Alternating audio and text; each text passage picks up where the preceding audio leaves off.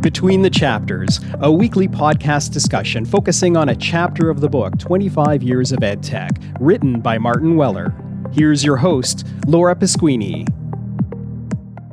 This episode of the book club is a little bit longer. It's Laura here, letting you know it's a two-parter. One with Judith and Catherine, and the second half with Marin and Virginia. We had to record at a different time because time zones are hard, and so was getting people together just before and after the holiday break. So I really hope you enjoy this perspective and learn from different parts of the world and countries. So we get to hear a little bit about Uruguay, Brazil, Latin America, Costa Rica, and then also around Eastern Africa. I'm really excited for this conversation and bringing it to other parts of the global world. So enjoy. Welcome to Chapter 11, 2004, Open Educational Resources, or lovingly called OER. I'm still Laura. I'm here with Judith Pete and Catherine Cronin. Thank you so much, both of you, for joining me to have a little bit of a chat of everything OER, it sounds like. Hi, Laura. Delighted to be here. I feel like I am with two lovely friends for a chat today, which I am, because Laura, I've known you for several years online, and I know you have close family connections here in Ireland, even around Galway. And the last time I saw Judith was for the OER conference in April 2019. And Judith and I met through the Global OER Graduate Network, the GoGN network, which I expect we'll talk a bit more about. And so, the last time I saw you, Judith, you were in my house here in Galway. So Judith's work really in OER definitely inspires me. So maybe, Judith, you might want to start just talking about your work. Thank you very much, Laura, and thank you, Catherine, for that wonderful introduction. Ideally, my work in OER, and I'm speaking to you right away from Nairobi, Kenya. My work and my involvement in OER has been very fascinating and is quite interesting to discuss, something I really have passion to share about, because all the way from when I started to learn more about OER in 2008, I didn't know it would lead me to where I am today. So it has been quite a growth and such a development that I find a lot of transformation in my heart, in what I do, and ideally transforming the society through OER. Now, currently, I remember way back this year when I've really gotten involved so much after my graduation. When the pandemic hit Kenya, the coronavirus, all the learning institutions, the schools, the colleges and universities were shut down. Something had to be done because education and learning had to continue. So I remember with the Ministry of Education contacting and sending out calls for professors and lecturers who could support in training the high school teachers and the university college on information technology and digital proficiency so that we could continue teaching and learning online. Well, people shifted very quickly to the remote teaching and learning. But then the technological know-how and the digital proficiency was quite an issue then. So I came in with all that I've learned through the years on my PhD on OER and all the conferences that we've been attending, learning from friends globally on how they do stuff and reading a lot on OER. This gave me that opportunity to share with my citizen mates on how to go about digital proficiency and information literacy. And even to date, we are doing online. And ideally, truth be told, we are not going to be the same because the new norm is now going to be both online and face-to-face. So we are moving straight away to the blended mode of learning in our institution. I've also been in consultancy, and there is a drive over here on a particular organization called the Pedagogue, the 21st Century Education. So I've been involved, been consulted on how to assist people to understand how teaching and learning should be done in the 21st century. In other words, how can we integrate OER and ICT in teaching and learning, both at primary, which is foundational modes of learning, all the way to the higher education institutions.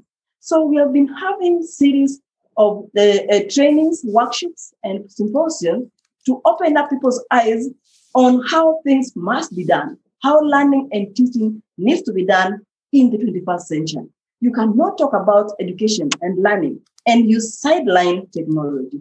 Technology or digital world has brought to us a lot of potential. OER, a lot of potential as well, that we can tap into, especially in the global south. And to be specific, in my country, Kenya, we can tap on this to improve the quality of education, quality of teaching and learning. And this goes a long way in terms of enhancing the economic status of my country. So I'm really passionate on this. Then I am also a very active member of e-Learning Africa. I remember twice I've done presentations. In 2018, I presented a situation of the GoGN on how to recruit more members to join in Kigali, Rwanda. And then on 2015, I was presenting my findings in Kampala in an e-Learning Africa conference. So these also are very good platforms of sharing on how OER can be used. And such movements are very good because you realize that now that the pandemic is still there, everything has gone online. And anybody can log in and at least follow up on how this can be beneficial in terms of improving our teaching and learning methodology. Yeah, I was going to say, Judith, this is, you've just given a wealth of knowledge. So I'm going to break a couple things down for our listeners. eLearning Africa is a great global network of working professionals, and you support information and communication technologies, education and training, technology specialists get involved, and those that make and create knowledge and learning. So I just want to put that out there. Great network. I'll link it to this episode.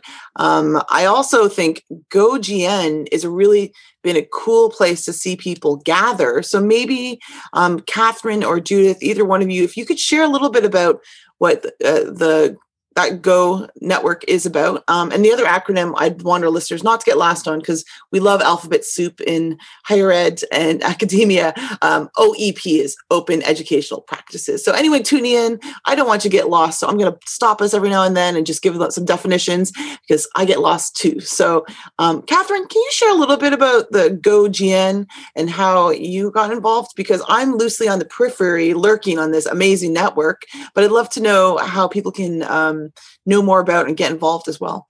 Sure. So GoGN stands for the Global OER Graduate Network. And it is a network of individuals who are doing research in the general area of open education. And it is truly global. It's, one of its values from the very beginning was about the power of, exchanging and sharing practice globally around open education. So I've been working in the area in higher education and latterly in open education for some time. And I started my PhD in 2013. And I was peripherally aware of GoGN, but I joined it actively shortly after I started my PhD. And, in addition to being, as I said, a really powerful network where people share practice, research methodologies, what works, what doesn't work, huge amount of personal support as you go through that journey of doing a PhD. It's just also been a source of some amazing friendships. And, each year the GoGN network usually hosts a workshop, funds and hosts a workshop for people in the GoGN network. And every year I've participated in it and observed it. There are just these, as I said, these, very amazing friendships of people who've been perhaps getting to know and supporting one another online and then get to actually work and help each other in person. So, Judith is certainly one of those people that, our friendship, that's where it originated. I would say I haven't been as directly involved in the network in the past year, but their activities have ramped up considerably with the publication of the Research Methods Handbook. So, I don't know if Judith, you want to say a little bit more about that, but it's growing and it's expanding. And, whenever I meet anyone who's doing research in open education, I encourage them to become part of GoGN. GoGN network, I was there from the time it was being conceived. And because the brain behind this was Professor Fred Mulder, was my PhD supervisor. So I'm a pioneer of the same network. And ideally, to speak the truth and to tell you something about from my heart is that without this network, people like me wouldn't have graduated with PhD. The support that I got from this specific network called GoGN is amazing, awesome. And the genuineness of responses and support that you get is not something that you really compare with any other network that I've been involved in. So the main aim of the network is to raise the profile of open education researchers and supporting the PhD candidates in the field and engaging with its alumni. And more importantly, developing openness as a process of research. This is very key. And especially now that we are even faced with the challenge of the pandemic. So openness is key. And openness here for me would be like having free access to quality teaching and learning information that can help in transforming people's way of life.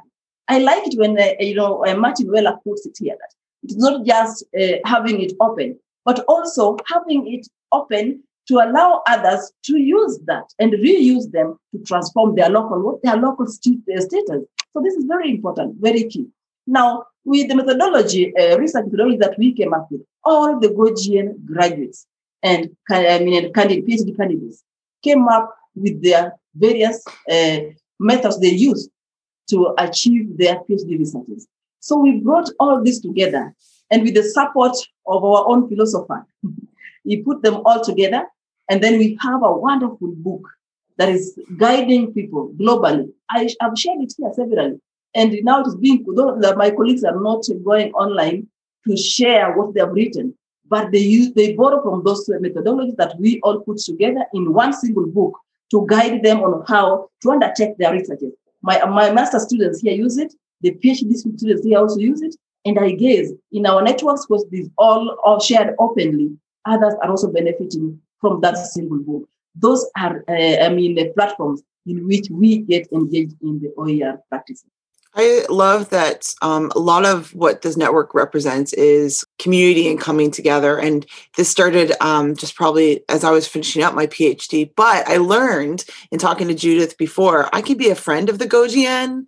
You can be affiliated in different ways. And I just love that some of it is around like empathy, accountability, and trust. The network and openness and defining openness. I was wondering what it really means to both of you, because OER has this term, like UNESCO has this term, right? Teaching, learning, research materials, any medium otherwise in the public domain. But it's not just about like an open license and no cost and reuse. It's also really about these deeper things of being vulnerable, putting your work out there, having trust in the network and the people, and the idea of sharing. It really is at the center of it for me. But I don't know what openness really means to you and why you've really both kind of circled around this as kind of one of your strongest values, it sounds like, in your work. Yes, most definitely. I mean, for me personally, my background is, initially was in engineering and IT,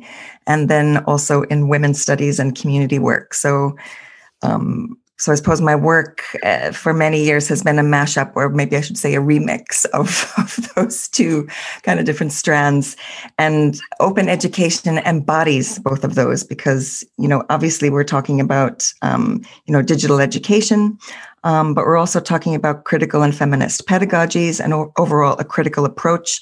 And this is something that I think Martin refers to in the chapter, and that is the kind of the lifetime of how we understand OER and open since, 2004 is the year that he picks to write about this in the book.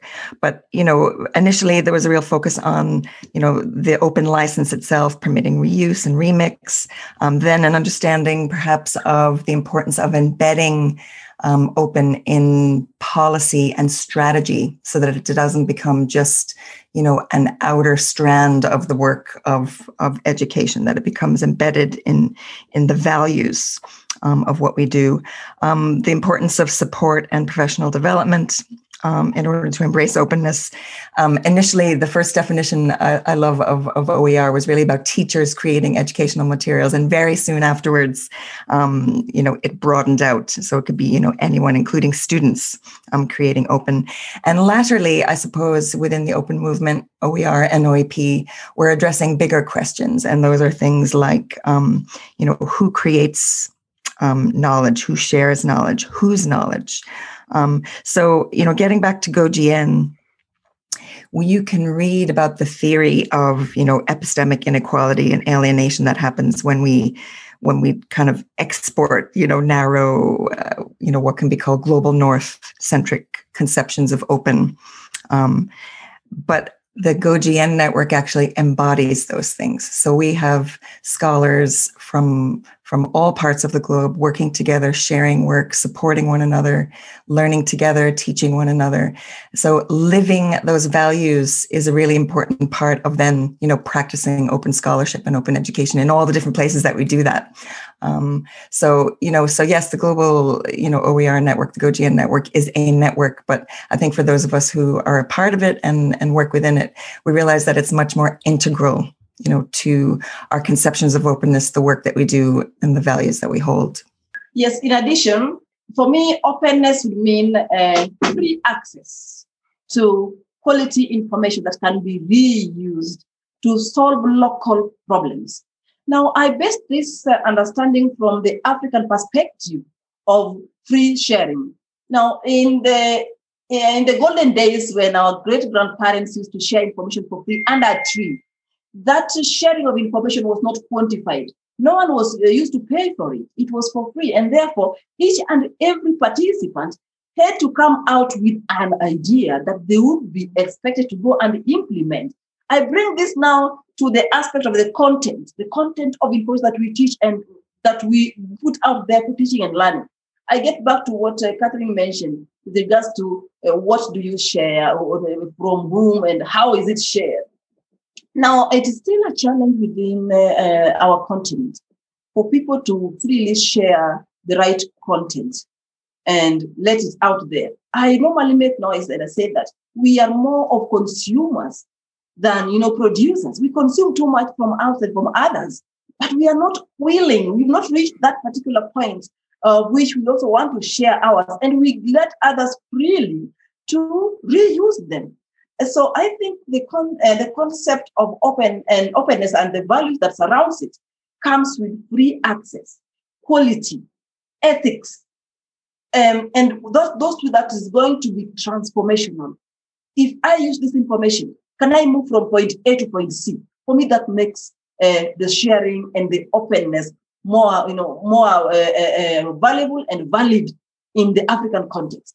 How can we get back to our great-grandparents who are sharing information for free under a tree and no one quantified such kind of information? Now, how can I, as a professor in a university, share my content for free that people can be able to reuse them and even alter them to solve their own situations wherever they are across the globe? So that for me is the concept of openness.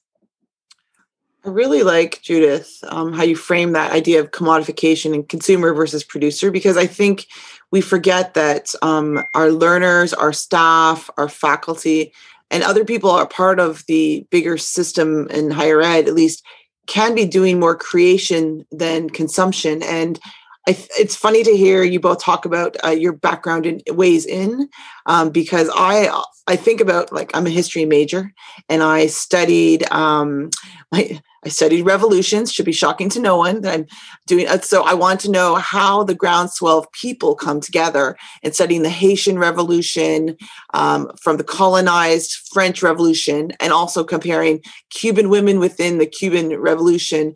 How do people get voices and rise up and find their space? And both of you just reminded me about that kind of why we are grounded in these roles and openness. Is because we are looking for people to have a voice, to have equity, to have access. I love that you put it that way, Judith. And Catherine, I like that you said, like, you're thinking about more of a body of work that people are coming together.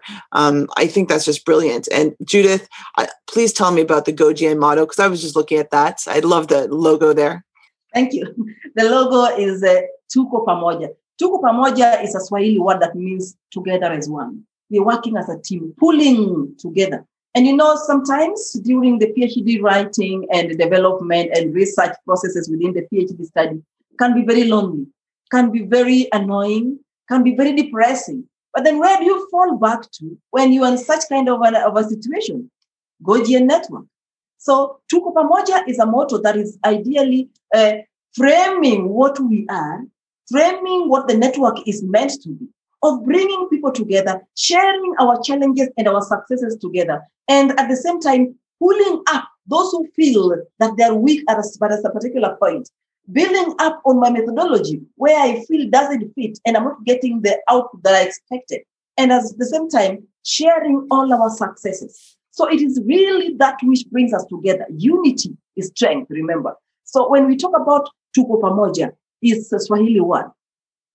Together as one. What are we doing together? We are practicing openness. We are building a network. We are in this web together. We are in it together. No one is left alone and no one will be left behind. So we all move as a team. We mentor one another as students.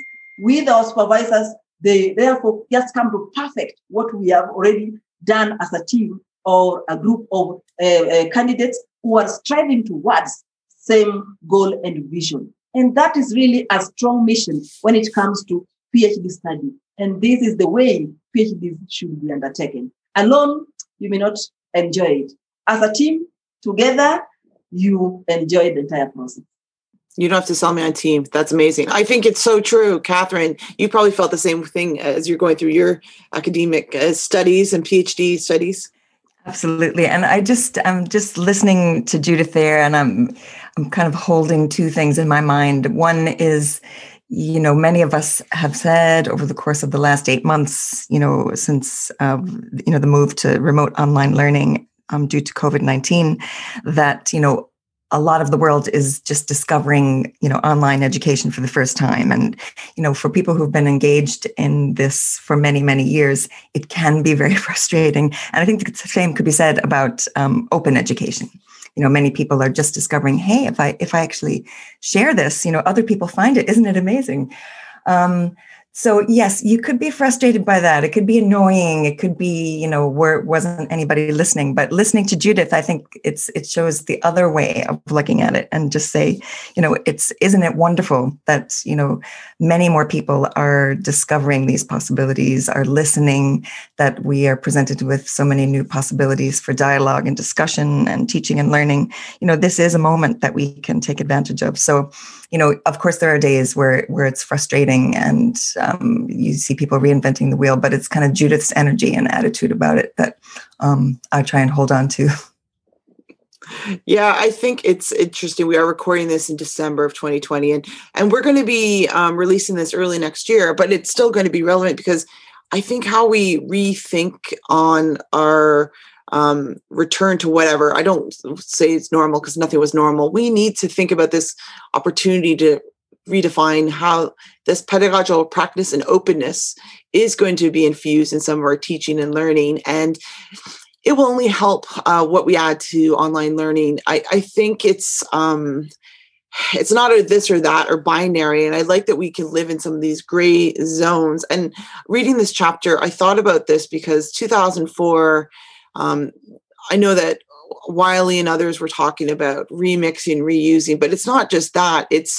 It is about a culture and a philosophy that undergirds open in general. And how can we let others know what that means to practice openness and how it could add to what we know and what we're learning now from the pandemic, and that maybe we shift in our teaching and learning practice and how we research and share. What are some hopes that maybe either one of you have? I don't know, Judith, you're thinking about this, but as we move into 2021, and this is when this episode will come out, what are you thinking about for that time period as we move forward? Let me bring my reflection way back in 2008 or 2004. Please. I was doing my undergraduate, so I didn't know more about OER, and I think the idea was still relatively new. Mm-hmm. And even in 2008, from my personal experience, when I got to learn to know about OER, it's when I was moving around and looking all through the internet to see to it that how can education be taken to the village rural girls, a place where I hailed from, where there's really challenges to even acquire education and quality education for that matter. And so I was thinking now, how can the most academically capable girls in a rural setup achieve an education where they don't need to come to the structures, which are so expensive. So I read about OER in 2008. And I related this very well with when I wrote my MA thesis on use of technology as a strategy by financial institutions in Kenya. So that alone drove me towards reading more about technology and the OER. So, and then I came across the UNESCO's definition on what OER is. I'm like, hey, something is happening. So I need to do something. So if I reflect back and I flash back and see where I was and where I am headed to in 2021, I think I'm a transformed person who is also out ready to transform others. In what ways? One, digital education is very, very vital in our midst today. Two, in the African setup, we just need to embrace, integrate, and then share all that we do out there, as well as we also read and receive from others. Let us also share our contents. And with the digital world, where we are able to access, we are able to reuse, we are willing and at all the time can repurpose. Let us also learn from others and share out our contents, the true contents. I mean, the true content, and we share them genuinely out there for others to alter, to solve their problems. In this manner, then I believe that the potential of OER will be utilized accordingly. Then the dream of those who came up with the idea, like when I was reading our chapter of OER, the 25 years of EdTech, I was like, I saw the development, the history on how Martin Weller has put them down. I'm like, this is something that if others who have not written, their researchers can go through today, then they can come up with powerful papers on OER. And I will advocate for this. I'm going to lure some people to start rethinking on, after 25 years of EdTech, what is going to happen. So this will really be very beneficial. So I see 2021 going to be a powerful year of use of education technology, because we are never going to be the same again. With the challenges of the pandemic, there are so much opportunity that people have built up. We either go blended, especially in Kenya. It's going to be blended, and there's nothing like face-to-face full-time. No, we are going to have blended, and where they're not blended, fully online teaching and learning. And that is very practical for me in the 2021. And I'm ready for the challenge. And I'm also trying to lure my colleagues to buy the idea of equal sharing of quality content that they teach and learn for others to use. Wow. That's powerful, Judith. With respect to 2021, Laura, I suppose whatever each of us may have known about inequalities in education, in society, globally, whatever we may have known in March, we can certainly say that we know more now, based on all that has happened this year. So I just believe that in 2021, in our respective contexts as educators, although we're dealing with certainly many more challenges, there's an opportunity to apply, this body of work, not just in online education, but in open education. And in open education, the focus is on access and on equity. So, we can make a personal commitment in our own teaching and in our own work to enact those practices, to ask questions, perhaps to ask difficult questions. And, as I was saying in a webinar at OE Global a couple of weeks ago, just to be bold and to embolden others. I mean, I think that is part of what open is about, because it's not the normal culture in higher education. So I would ask, just invite people to step out of perhaps their comfort zone and, as I said, be bold. And, you're standing on the shoulders of, many amazing scholars, all over the globe, scholars, educators, practitioners, community activists. So there's much to build on. We don't have to recreate this, but this is the time that such bold action is called for. I think you're both right. I think it doesn't do us well to sit down and not say anything. And it doesn't do us well to not empower those around us and asking questions. I think that's how I want to end it is, are there questions you want to ask either Martin or the OER community or anyone listening? What are the questions we should be asking around this topic of openness or how we move forward? The first question that I really want to ask Martin and the OER community in general is now there is this transforming, the concept of transforming the conventional wisdom that content is king. And if given the permission to alter and use, then we are headed the right direction. How can I convince my colleagues in the African continent that we can easily give our content out there, and then we allow anybody, anywhere across the globe to alter and reuse this content to transform a life, to transform a situation, to transform a learning content. So this is really a question that is hitting my head. How did MIT succeed in this? What can we borrow from MIT and other practitioners? Then how can we as a continent, we in the global south, also borrow and embrace this the same way we embrace what we love, like going to church, going to the mosque, and going to the temple? That is my very tough question that I normally ask myself. I'm going to have to bring Martin back on to ask him that. So that's a good question. I made note of that.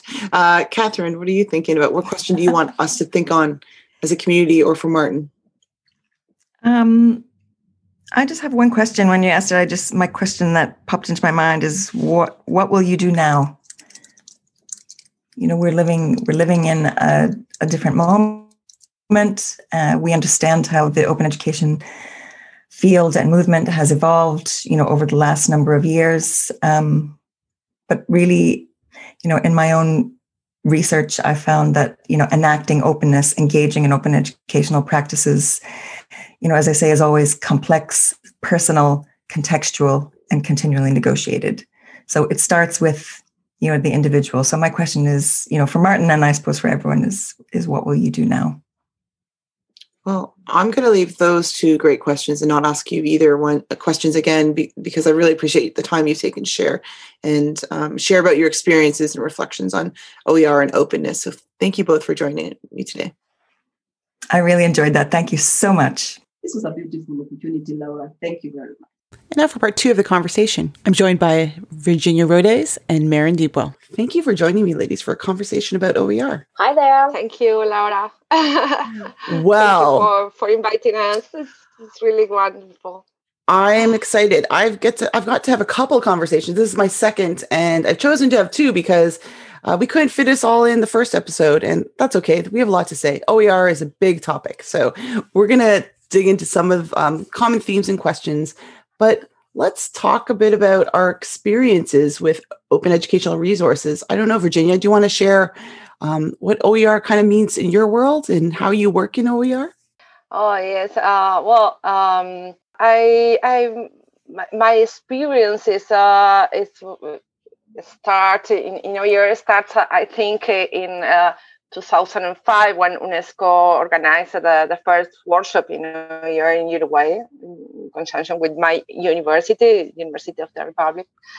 And when I started to coordinate the virtual learning environment program at my university in 2008, that is a very huge academic and training education and technologies program, and also for the development of open digital ecosystems. We started to introduce an open education approach to this ecosystem, integrating virtual learning environments and open multimedia platforms and other. And it was particularly focused on improving access to education.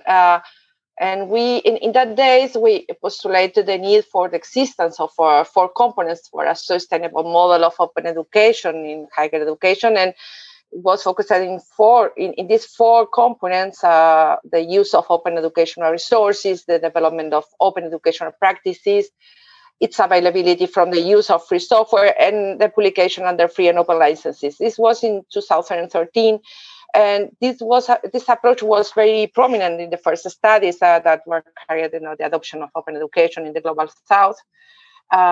We worked very hard to promote it in the country and seeking to influence other institutions and organizations. I think the two projects were very influential in my practices and also with my partners. That was the two alpha projects, the Latin American Open Textbook Initiative, the Latin project, and the SPL Inclusive Virtual Higher Education in Latin America, that was from 2012 and 2015. And both projects allowed us, on the one hand, to develop an understanding of the integration of open education with accessibility.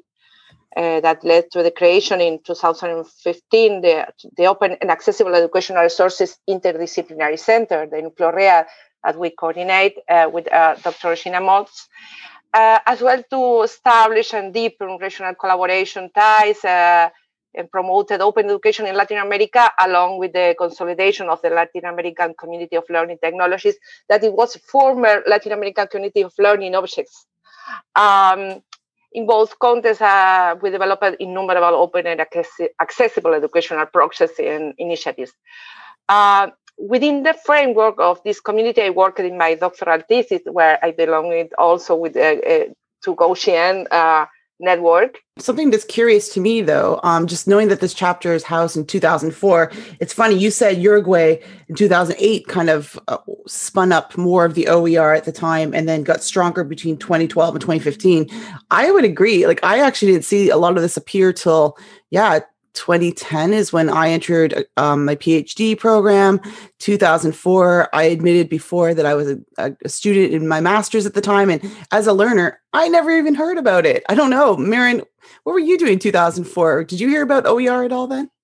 I was also a student till then in 2004. And I was doing my PhD at the time at a London universities in anthropology. So I studied cemeteries for my PhD, and OERs did not come up really.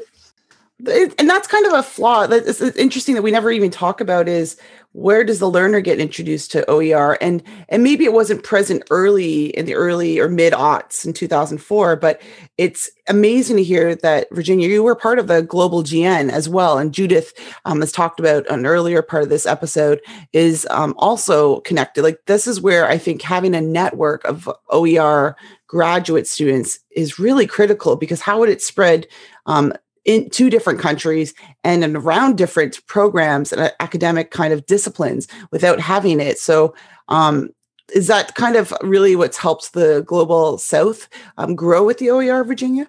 Yes, I think I was thinking about the chapter, and I think this is one of the things it lacks a global vision.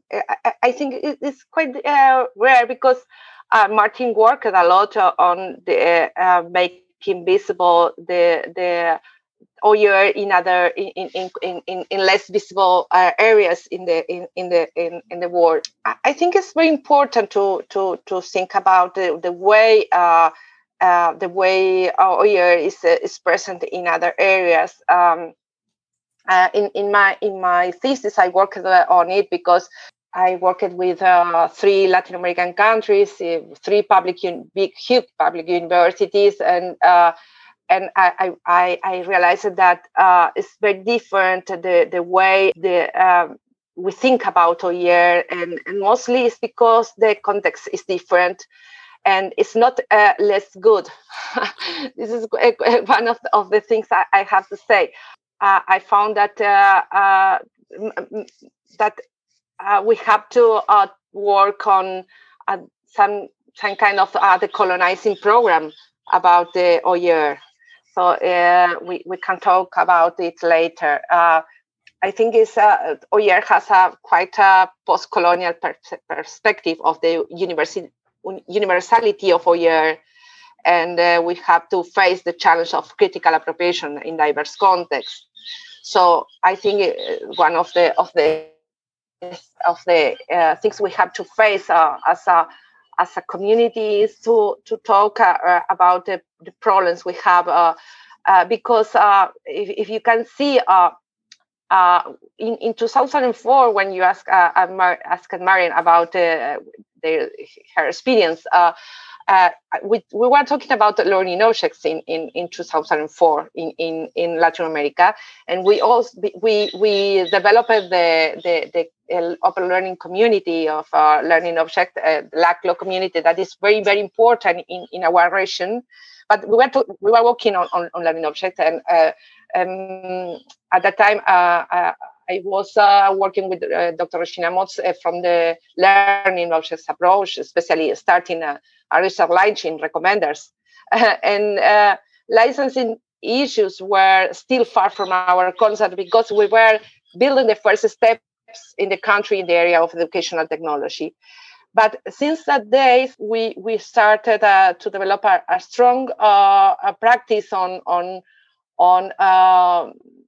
OER, also open source movement, the open source movement, and we managed with the project I mentioned before.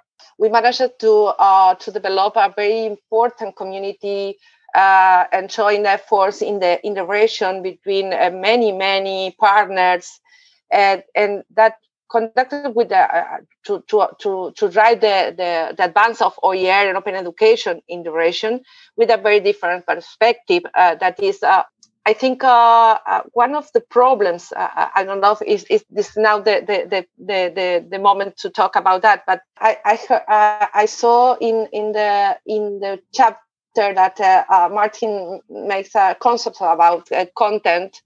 In the focus on content on the OER concept, and I think it's not that tension between content and practice is quite important in education, but it hides that this is a continuum. Content and practice it's a continuum between the curriculum. Thinking about the curriculum as content, practices, process, and a didactic, situated in a didactic context, and also a national context, and also an institutional context. And these are some of the problems we have to face, because those contexts are not the same. And also content is very important as a structural part of the curriculum. It's not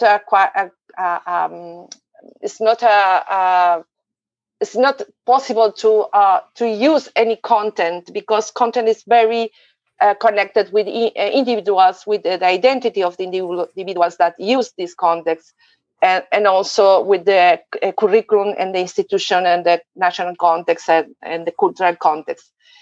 So this is a conceptual topic that we have to discuss more, because it's not tangential. It's very, very important. It's a structural. If you think about the textbook is the way we express the expressed curriculum, the curriculum that is quite a political view about the contents we have to talk about in a practice in education. But if you think as in curriculum as an ideological and political practice, you can see that the textbook is the approved curriculum. But there are a lot of things about what we can use. Perhaps not all the teachers can use can choose any content, because they had to use that a book that is approved by the government, for example. So choosing content is not a kind of a choice that all teachers can do. They have to have some agency over the curriculum development. So if we can think about these issues, the context, the identity, the teacher professional identity, the kind of things they can do with curriculum, the level in which they work is different in higher education, and it's different in primary and secondary levels. And also when you think about the context, it's different when you think in a university that is in the north, that is quite elitist, or is based on the prestige of this university, and the mission that the higher education institutions have in the south, that is more focused on the development of the country and for example, it's my university is free, open to everybody. We are doing open education since 200 years. So I think we have to make some program on decolonizing and thinking about in a different way about OER, because in many areas of the globe, in the global south, we are doing different things about open education. We have a very different way in which we think about content, in which we think about education, access to education.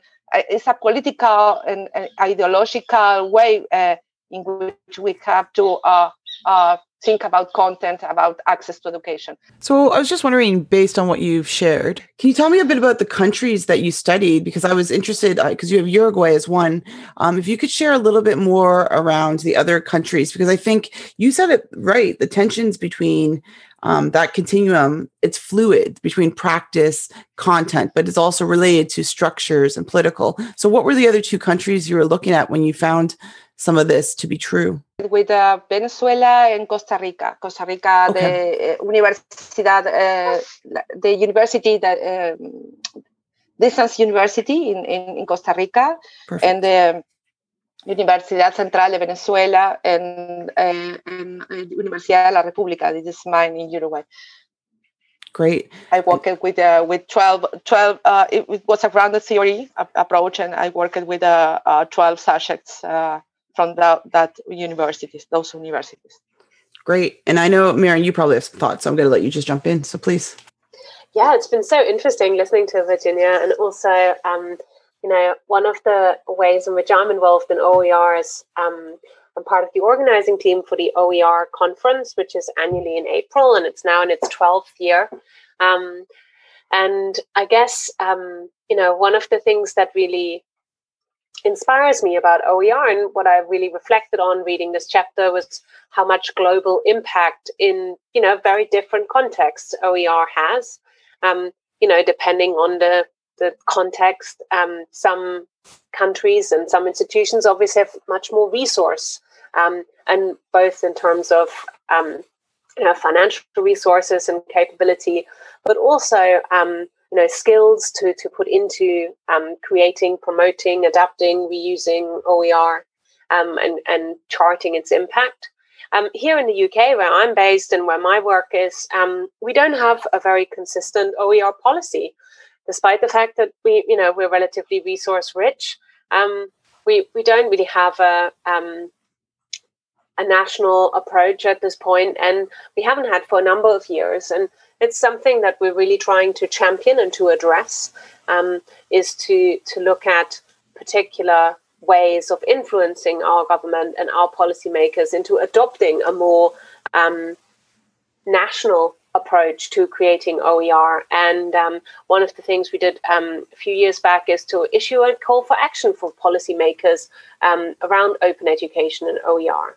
This year, and that's one of the things I'm curious to mention as well, we've been championing the Open COVID Pledge for Education, which the association that I run, the Association for Learning Technology, helped launch and is championing. And I feel this is a really good example of the power and the impact of open educational resources, particularly in times of crisis, where we've seen educators all across the globe share content and make resources available for others to adapt and support learners and staff throughout this difficult period. So that is, I think, one of the very contemporary ways in which we can see the success of OER continuing, if in an unexpected way. Yeah, this we'll put a link to the repository that the ALTS group has. But like hearing you both talk about it, it's funny. There are tensions between the things, and this happens in education technology and learning and teaching all the time, the content, the materials, a textbook, what's and where it's happening, and then the practice. Because OER is also kind of, listening to you both talk about it, it's a mindset shift around how you actually think about pedagogy, what policies are in place, what support or infrastructures are at your campuses, institutions, your countries, your regions. And sometimes that's not decided for you. And I listening to you both talk, it's not a this or that or good or bad. I love that you said continuum, Virginia. And it's almost like it's sometimes stretches people more than they want to, like a rubber band. And sometimes the tension is too much. So I wonder about that and thinking about the concepts and ideas from this chapter.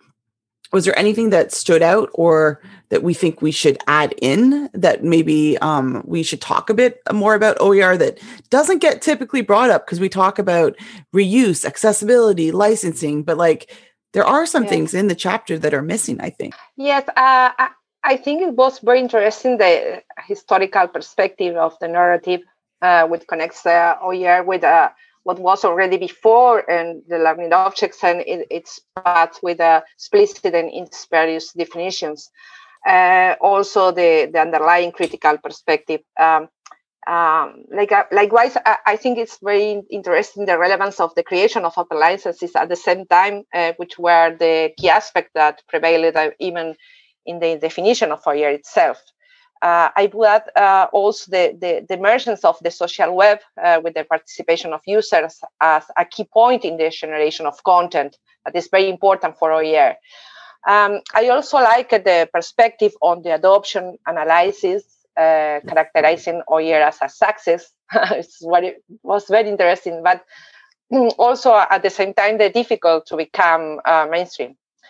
What I think it lacks is a situated perspective and a look at the global scene. I believe that the narrative is in the chapter located in the Anglo-Saxon North, and that is not by chance, since it is the scenario in which success narratives are always located, making other approaches and other success in the other areas of the world invisible.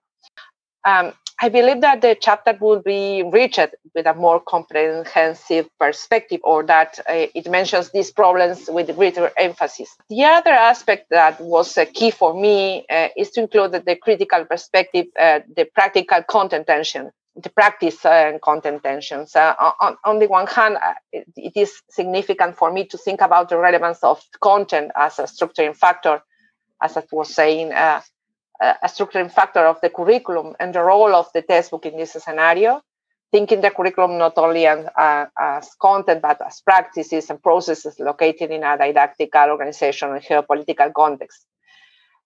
In the sense, content as a structuring agent is not longer marginal and is what could be the key to the difficulties for the generalization of OER, that is thinking that they are only contents that can be transferred and adapted.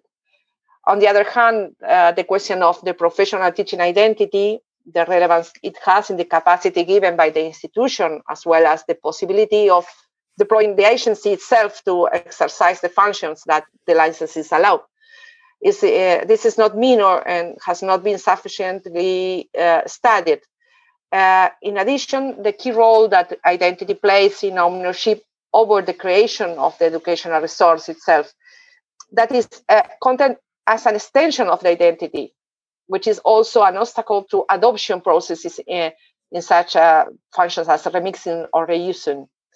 I think we have placed so much emphasis on the issue of reuse also, that we have lost sight of the processes of creating resources, how they really occur in educational institutions when they are enabled, the pre-existing collaboration and sharing process, the human scale of the sharing that is far from global repositories, but what happens is really happening in schools and in universities.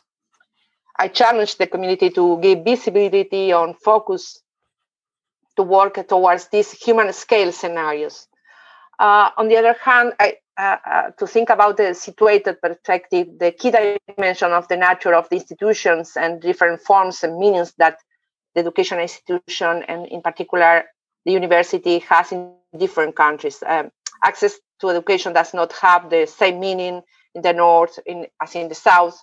However, the open education movement, and in particular OER, is heavily traversed by educational elitism, neoliberal reforms typical of the North, especially in the UK and the USA. This does not allow us to visualize other scenarios where the institutions have another social mission, another non-elitist conception, a different structure. Finally, the need to carry out serious work of decolonizing OER, because in addition to what I mentioned above, there is underlying OER, on the one hand, the emergence as a superficial solution to the problem of neoliberal transformation of education. And on the other, and very importantly, the underlying issue that the relevant content is from the North and that it benefits the countries of the Global South by sharing it. This is very, very strong focus on sharing content. I think both actions bring as consequence phenomena of commodification and monetization, such as the case of MOOCs, which put at risk the very existence of southern universities and they influence as development factor in non-central countries. I believe that this debate should take place as soon as possible, as it's a key point that has been accelerated in the framework of COVID-19 pandemic. Yeah, you're drawing on things, Virginia, that I talked with the panel of women back at the LMS chapter. Essentially, you can't not say these changes and these influences of OER and other things. So we were talking, in this sense, we were talking a little bit around, you mentioned identity, which I think is so wrapped up in open educational practices, and then content with OER is key. We talked about the LMS and saying that the place where it goes is really influenced, and we can't recognize like these neoliberal transformations of our institutions. We don't do two things, which I thought you brought up really well, is the visibility of this work and what it takes to actually do that, and then what it means for the professionals who are doing this work. So thank you for sharing that. Maren, what are you thinking about in terms of this chapter? Some ways you'd like to augment it or highlight some things that maybe we should call out to recognize some success? Well, I think my thoughts are quite similar as Virginia's, and one of the things I've been involved in the last couple of years is the Fem EdTech Network, and we've talked a lot about open educational practices as OERs, and how feminist practices could be OERs, and what implications that has on sort of undervalued or invisible labor, and what impact that has, in a whole number of ways in which we recognize there are inequalities, whether we're looking at, global North versus global South, or whether we're looking at, things through a gender lens, or maybe, whether we're looking at other types of inequalities. That's one really key point. And I'm not sure what the answers are there. I think part of it is, part of what I'm interested in is kind of recognizing and trying to articulate and situating your professional practice in a way that acknowledges this kind of context, but also gives you a way to kind of move and be productive, in that context.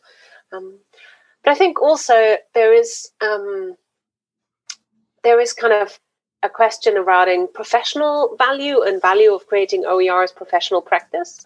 And that's where kind of the day job I have, running a professional body is really important, because many institutions and many frameworks of professional accreditation don't really recognize sharing your practice openly as a specific, achievement or a specific skill.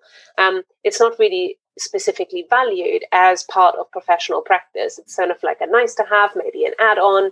And that's something which we come across again and again in the OER conference as well, in the research and practice that's being shared there, is that, we really need to educate institutions and kind of those people who write these types of frameworks, who think about progression and career development, in how the importance of OER could be reflected in those types of frameworks and in those kinds of conversations. And I guess for me, there's also a question of whether, how far we've moved on from this chapter in terms of the perspective is focused, it's situated in 2004 and it mentions things that have happened since then. But I wonder whether sometimes we are kind of stuck in the cycle of, there's always people who haven't heard of it, who need to adopt it. there's always people who are ahead of the curve. And I kind of wonder whether the pandemic in 2020 has given us an opportunity to try and finally move to the next step in the kind of adoption and kind of more have a more mature, more informed approach to scaling up use of OER globally, taking into account the important issues that Virginia has just mentioned. Yeah, I really think the end of this chapter touched on like where things are going. Like, forget the projects, forget the funding, towards moving towards open textbooks and things. I'd like to see OEP, the open educational practices, and people may not even realize that they are doing these sort of pedagogical practices in their teaching, learning, or research. I'm not affiliated with any institution of education at all, but I still see myself as an open practitioner because we want to be sharing voices, places, people, have a diverse representation. And I think we are calling it out more in our scholarly work, in our teaching and learning. And it's making people have a space and place where they feel like the playing field is level. And that's one thing I think OER may have built the foundations for, but we're not there yet. And whether it's around where you're geographically located to what you represent on the gender continuum, I think we've not reached entirely because we're still figuring out. And it's hard to be in this murky mess and recognize that. I love that you said, Maren, that I don't have all the answers. None of us have all the answers. And it's okay to flail in this a bit. And we don't let ourselves do that often, or at least my experience in academia, you rarely want to talk about failure and say, oh, we messed up, or we don't want to call out these things because we never have. And so I think these questions are really kind of what's bubbling to my mind of, I really want to ask the community. I don't know what you all are thinking for questions for Martin or the community is, like, where are you thinking about yourself in the openness way? Or how are you thinking about open in the work you do? And it doesn't have to be about a thing you create, but what does open look like for you in your teaching, learning, and research practices? Kind of my big question for the community. Are there other questions we should ask our community of educators and teachers and researchers out there? Well, I think from a personal perspective and relating that back to my own practice, like I'm an open practitioner in a leadership position. And I think, on a personal level, I think I'm looking to challenge more people in leadership positions to adopt open practices. While, only some of my work is related to kind of academic practice or research, I think the same principles of open educational practice can be very well applied to leadership and management. I've been blogging about that as well, and finding people, it really resonates with them in terms of like accountability, authenticity, but also coming back to reflecting on, one's context and the different blind spots you might have, and how to contend with that in an authentic way. So I think from a personal point of view, that would be one next step for me. How we can think about open education from my region, from Latin America, but also I think it was very, very, very important to be connected with the GoGN network, the Global OER Graduate Network, and also with ARTC, that is here is mine, and it's very interesting the way we can those network work in connecting voices, in putting people together to think about the same issue, to make everybody at the same level when talking, when presenting, when giving conferences, when thinking about this global issue that is open education, but in a way that is very with very respect, with a lot of respect for people. I think those network GoGN and art give the scenario to talk with in different voices where are abroad. It was very important for giving my work a global perspective and thinking, and also this kind of theoretical thinking with with people that is working in the same thing that I am working on. That is not quite easy in my region. Yeah, I think some of the work that I like that you bring up the GoGN and the Alt-C. I wonder about the outreaching to people who have never heard anything about this, and maybe really just recognize the need for some of this sharing of educational practice. That's something what I'm thinking about. Like I don't work in a university anymore, but I do think about the way that we share our practice and knowledge and how we do things is more than critical. Are there ways that, whether it's the GoGN, because I know you're an alumni of Virginia, or ALTS, are thinking about, I love that there's this COVID response and repository. Are there other ways that you're thinking of ways to invite people in to these areas, or to not only educate, but make them feel like they can be sharing a bit more and be part of this openness? Maren, Yeah, definitely. So ALT has an open education special interest group whose mission is really to spread the word around OER, which is open to everyone. Everybody is welcome. And they do an amazing number of online events and activities throughout the year. Also, there's a whole lot of activity going on for us outside of higher education. So one of the things we're involved in is for work-based and vocational education, is a new national network to promote particularly open practice and particularly resources. And I think there's also great initiatives that, bigger organizations like Mozilla or Creative Commons are undertaking, that we're kind of amplifying and supporting, signposting to folk to try and spread the word. One thing that I'm very aware of is that in some of the open courses for teachers that have come out this year, there's a new one just now launching on FutureLearn called Designing for Open and for Online and Blended Learning.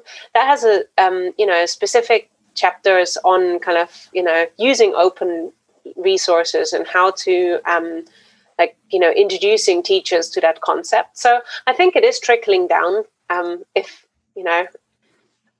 slowly. It happens. Change happens slowly. So is there ways that people can connect Virginia that you recommend for the GoGN, or that you want to mention for listeners who may have no idea what it is? The Global OER Graduate Network is a very heartly community because it's a kind of friendship and protect the members, and giving ways to talk with different people from different parts of the world, and putting together and valuing their work. It's very interesting. I think everybody that is working in open education has to pay attention on this network. And when you find somebody that is doing her or his PhD thesis on these issues, it's very important to put him or her in contact with the GoGN, because it's a driver to making a better PhD thesis. But not only this, is a way to be connected with the global voices, and to be it's also a way to make friends in also a place where you can think in a more comprehensive way about open education.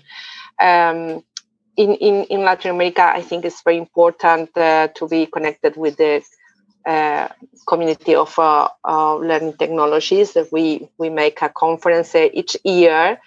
It's focused on it has a very special focus on open education and open educational resources, but also in other learning technologies.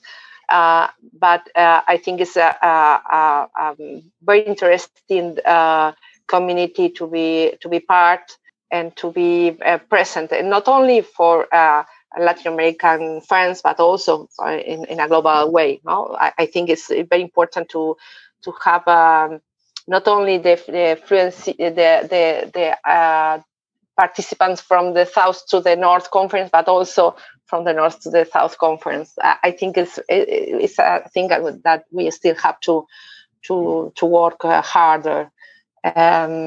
So giving a mix and giving relevance to what is happening in other regions in relation to conferences.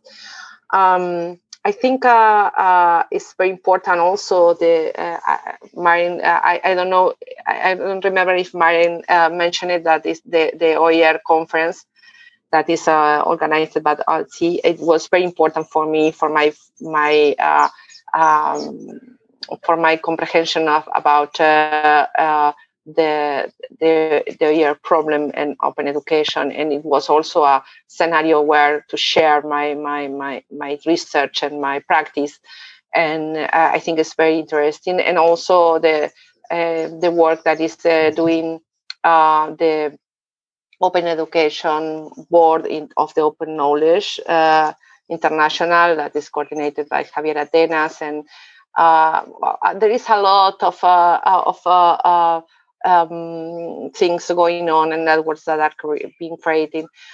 This year, I also participated in the OER Global Coalition that is conducted by UNESCO, where we were working on a roadmap to develop the OER recommendations in the different countries, and it was a very interesting work being done all in a virtual manner, because we didn't we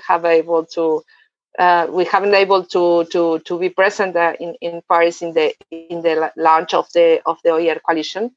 But I think there are some steps to introduce in a more institutional way these recommendations, and how to put those recommendations in the policies of the countries, because the ministries of the different countries participated in the approval of the OER recommendation. That is very, very important milestone in our movement. So there is a very hard work to do in this area. The center where we work in interdisciplinary and in an interdisciplinary way and intersectorally way, because we put together not only academics but also the social sector, and also the governmental sector in terms of keeping the conversation going on and putting open education in a relevant relevant position. I just want to say thank you both, Marin and Virginia, for sharing your time to talk about. There's so many things about open we could talk about, but I want to be cognizant of your time and say thank you so much for joining this episode of the podcast. Really, we could have its own podcast, it sounds like, really. But I'm going to thank you for now and trying to get all these amazing ideas, questions, resources for our listeners. So thank you so much for sharing a bit of your time to have a conversation. Thank you, Laura. Always a pleasure and wonderful to see you, Virginia. Thank you. Thank you for both. Thank you, Laura, for this initiative. And I'm very happy to be part of this, and to thank Martin for this initiative to make the book of 25 years of EdTech. You've been listening to Between the Chapters with your host, Laura Pasquini. For more information or to subscribe to Between the Chapters and 25 Years of EdTech, visit 25years.opened.ca.